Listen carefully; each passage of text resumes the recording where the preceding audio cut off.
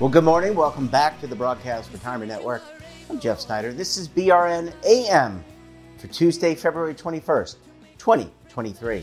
And our top story today, are you and your partner financially incompatible?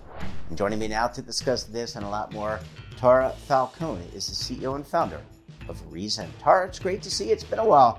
Thanks so much for joining us on the program this morning. Yeah, it's great to be back on. It's been a little while. It has been a little while, and that's unfortunate for us. But here we are. You know, it makes absence makes the heart grow fonder. All right, let's talk about it. Financial incompatibility between couples. And look, last week we celebrated Valentine's Day. It was a great time for couples to celebrate their love and warmth for each other. But we're not always financially compatible, Tara, are we?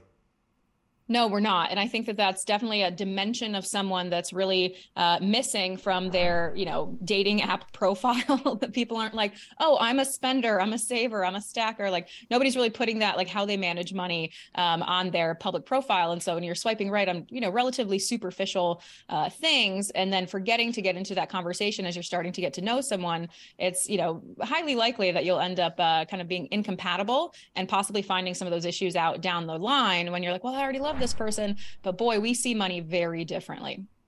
Yeah. And look, I mean, you have these conversations it's been a while since I've dated. And by the way, not a very good dater, but there are questions you ask when you're across the table from someone at dinner, having drinks, and, things like do we want children? Do you want to own a house?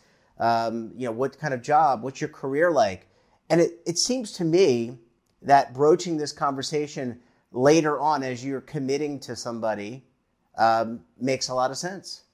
It definitely does. And I think that we, often when we're talking about those big aspirations, we talk about, them in kind of the intangible sense, right? But the reality is that kids, a house, all of those things cost a lot of money. And so when you don't actually speak to your partner about, how much they earn, like how much do they have in assets, like what's their savings rate, like all of those kinds of things that are the means to those end, right? To be able to afford a house or have children and live the lifestyle that you want. There's a missing piece there. And so it's really important to talk to your partner about that. And I highly recommend doing that earlier than later. Yeah, and we're not advocating for Tinder to have a file upload where you can load the last 5 years of your IRS returns, right? I mean, this is more of although that does make a lot of sense. Your credit score, your debt to equity ratio. But in all seriousness, how do you broach that conversation? Because it is sensitive. It's like sex, politics, religion, finances. Hard to talk about those things. Yeah, and I'm definitely not advocating for that either. I think that we as human beings are so much more than our credit score, right? So just to be clear about that. But I think there are a lot of interesting ways you can just sort of bring that up. You can either use a, me statements or I statements, say like, hey, like, I'm thinking about doing this. I'm thinking about making this change in my 401k. Like, what do you think about that? And that's an interesting way of gauging someone's level of like financial literacy and awareness. Or like, what do you do, right? And so like kind of making it more about like, I'm asking you for help or insight here. But also doing like a little digging while I'm doing that. So that's an interesting way, or bringing up conversations about like how your family maybe has managed money or spoken about money in the past and asking what their experience has been. All of those ways are okay ways to bring them up. I definitely wouldn't start that conversation with like, what's your salary? Like that's not the way to go, as that can be a really sensitive subject for many reasons. But I think there are ways of kind of, tying it into the goals that somebody may have and into their like previous life experiences that would be an okay way to open those doors. Yeah. And I like that you brought up the asset allocation conversation as a retirement network. That to me, look, financial literacy is important. And a lot of us don't have it. And you have to work to maintain it. And it seems like that's a kind of, I don't know if you would ask, let's talk about what is actually part of a mutual fund. I don't think you have to go to that level, but really kind of getting an understanding, hey, how do you allocate your 401k plan? Do you go in the target date funds? what do you do for your employee benefits? Yeah, exactly. Or like, do you think the 60/40 portfolio is dead too? Like, like kind of like bringing up these, these kind of headlines in the zeitgeist about, just getting their perspective on what's going on. And I think that just asking some of those simple questions can give you a pretty solid sense of just how much somebody pays attention to their money. I think that's a really interesting barometer for, how compatible you may be. It's like, if you're either somebody that's in your bank account, investment account, kind of seeing where you are, tracking your net worth, versus somebody that like avoids all of that, doesn't want to look at it, there's a pretty high likelihood you're not going to be compatible. You're not going to want to like even talk about finances, let alone see eye to eye on how, you should be spending or investing your money. Yeah. Look, Tara, you have designed apps for your businesses. I still think there's room there to reach out to Tinder, JDate, and some of the other ones. I'd say go for it. I need to take a very quick break. When we come back, we're going to talk about petflation. Look, we're all feeling the effects of inflation. Our pets may be as well. You're going to want to stay tuned right here on BRN AM.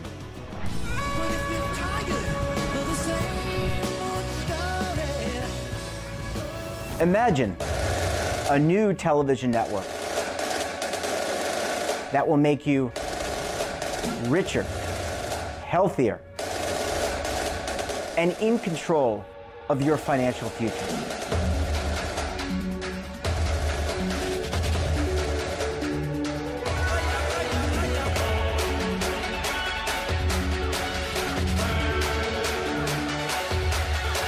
This network is for the policewoman in Nashville, Tennessee, the baker in Dubuque, Iowa, the teacher in Lexington, Kentucky. We want to make the idea of savings and retirement culturally relevant. But what do you see as a defining issue of the midterms, especially for the smaller businesses? I mean, they are the lifeblood of the American economy.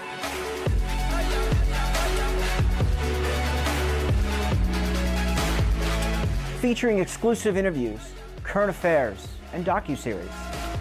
33 years old, you retired early. The philosophy is money only matters if it helps you live a life that you love. But you got to start thinking about retirement as soon as you get in.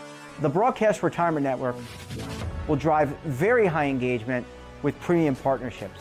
So this isn't retirement and savings for your parents or grandparents. This is for all Americans. And we're going to change the way you think about money.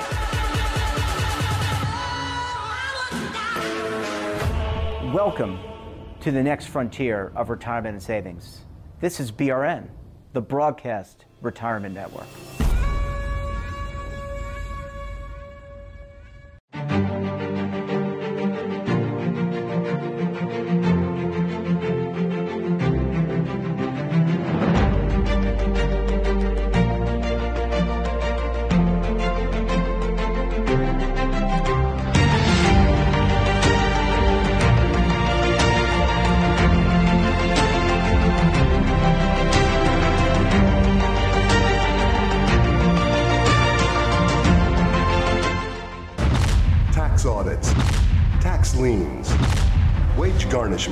Every day we hear stories like this about good folks who are simply struggling to pay their bills. Each of them are living a frightening IRS tax nightmare, and they are afraid it will destroy their lives. I'm a divorced single mom, and my ex-husband left me and the kids with a lot of unpaid bills, including unpaid taxes. I was really starting to show my stress on my kids because the IRS had sent me a letter demanding a huge payment from me. I couldn't afford it. So then the IRS was threatening to garnish my wages. I'm already living paycheck to paycheck. That would have put me over the edge financially. It truly seemed hopeless, but then a friend at work told her to call the tax relief line. The people at the tax relief line, they told me about something called innocent spouse relief. They worked it out so that all of the taxes from my ex are not my problem. I don't know how that works, and I don't care. All I care about is that I don't owe the IRS a dime, and they are not going to take my paycheck. Even if it seems hopeless, you should call the number on your screen right now. There is absolutely no cost for the call or the consultation. You are under no obligation. If you are worried that the IRS could garnish your wages, seize your assets, even take your home, call us right now. The Tax Relief Line is here to help you. Now you have a knowledgeable, professional team of tax experts that are ready to negotiate with the IRS and fight for you to save you money. The Tax Relief Line's professionals have successfully negotiated thousands of cases, reducing and sometimes even eliminating the tax debt for their clients. It's very easy to get started. Simply call the number on your screen right now. You don't have to live in fear anymore. The call and the consultation are free. Well, Tara, thanks so much for staying with us this morning. Really appreciate you hanging around for segment number 2. Yeah, of course. I'm happy to be here, especially when it comes to talking about pets. Absolutely. We need to do more pet-friendly programs. A lot of us, Tara, and you know this from dealing with your customers and your client base, and that a lot of us are feeling the pressures of inflation. You go to the food store, and you can't help but see that eggs are over $4, at gasoline prices through the roof, especially maybe where you are in California. But our pets may be feeling inflation too, although I don't know if they know it or not.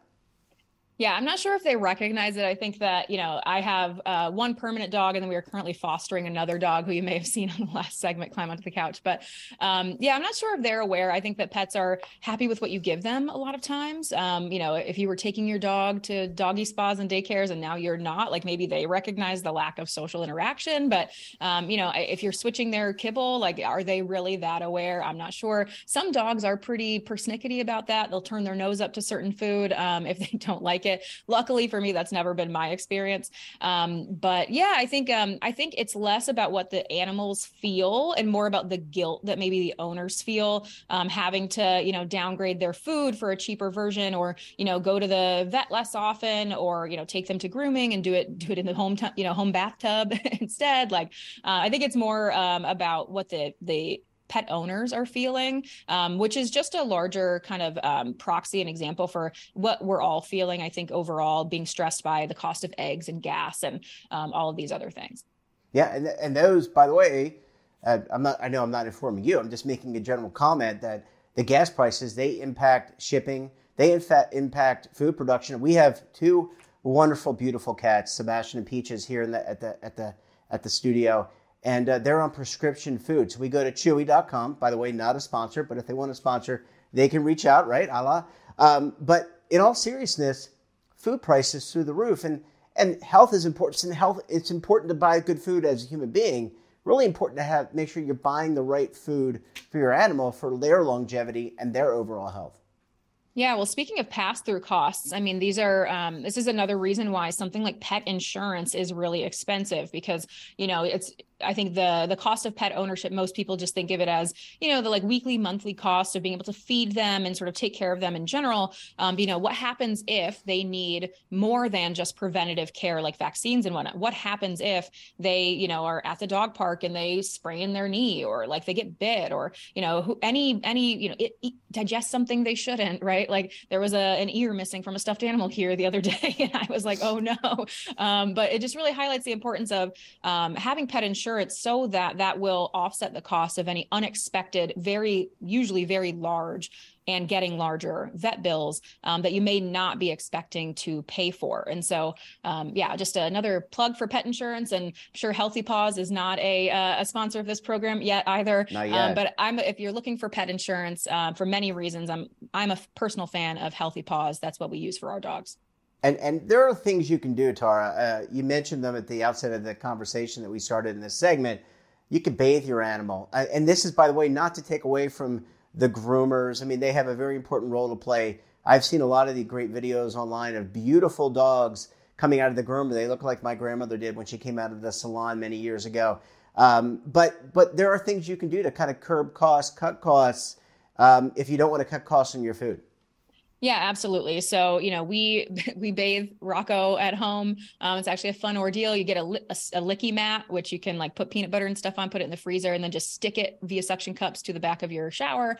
Loves to just go right in there and get it. Takes 5-10 minutes, rather than just driving to the groomers, doing the whole rigmarole there, having to pay $15 to use their tub. Like it's a whole thing. So you can save yourself at least $20 every time you want to wash your, animal by doing that at home. And then, in addition, like, try to walk them yourselves instead of paying for a dog walker, or like, try to take them on vacations with you, maybe instead of going to the borders. So an example, like my husband and I did a large road trip recently, and we kind of did the math. We're like, oh, should we send Rocco somewhere, have somebody watch him, or bring him with us? And interestingly, even though most hotels will charge a pet fee of like somewhere between $25 and $75 a night, that is still significantly less than we would have had to pay to board him somewhere. And he got to come with us. We had a great time. And it was, a full fun family outing for everyone. So there's ways of getting around it, and kind of bonding more with your pet in the process. Yeah, I like the fact that you tied in the segment one. You had a conversation with your husband. Sounds like you are both financially compatible. That's awesome to hear. I love that. Tara, we're going to have to leave it there. Always a pleasure chatting with you. Thanks so much for joining us, and we look forward to having you back on the program again very soon. Yeah, thanks, Jeffrey. And that wraps up this episode of BRNAM. Have a topic of interest, somebody you think we should talk to, drop us a line. And don't forget, for all the latest curated news in lifestyle, wellness, finance, tech, so much more, and all in one place, check out today's edition of our daily newsletter, The Morning Pulse. Want to search our archives, check out our latest content? We'll visit our website and, of course, all of our streaming partners. We're back again tomorrow for another edition of BRNAM. Until then, I'm Jeff Snyder. Stay safe, keep on saving, and don't forget, roll with the changes.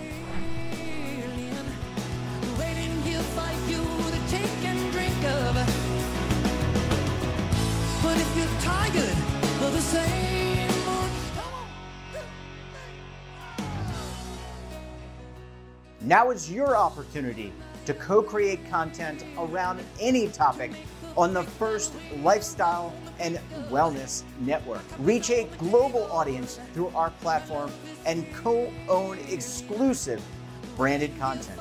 All of our programs are available on demand and also as audio-only podcasts, so you can take us on the go. Broadcast Retirement Network, available anytime, anywhere, and on any device.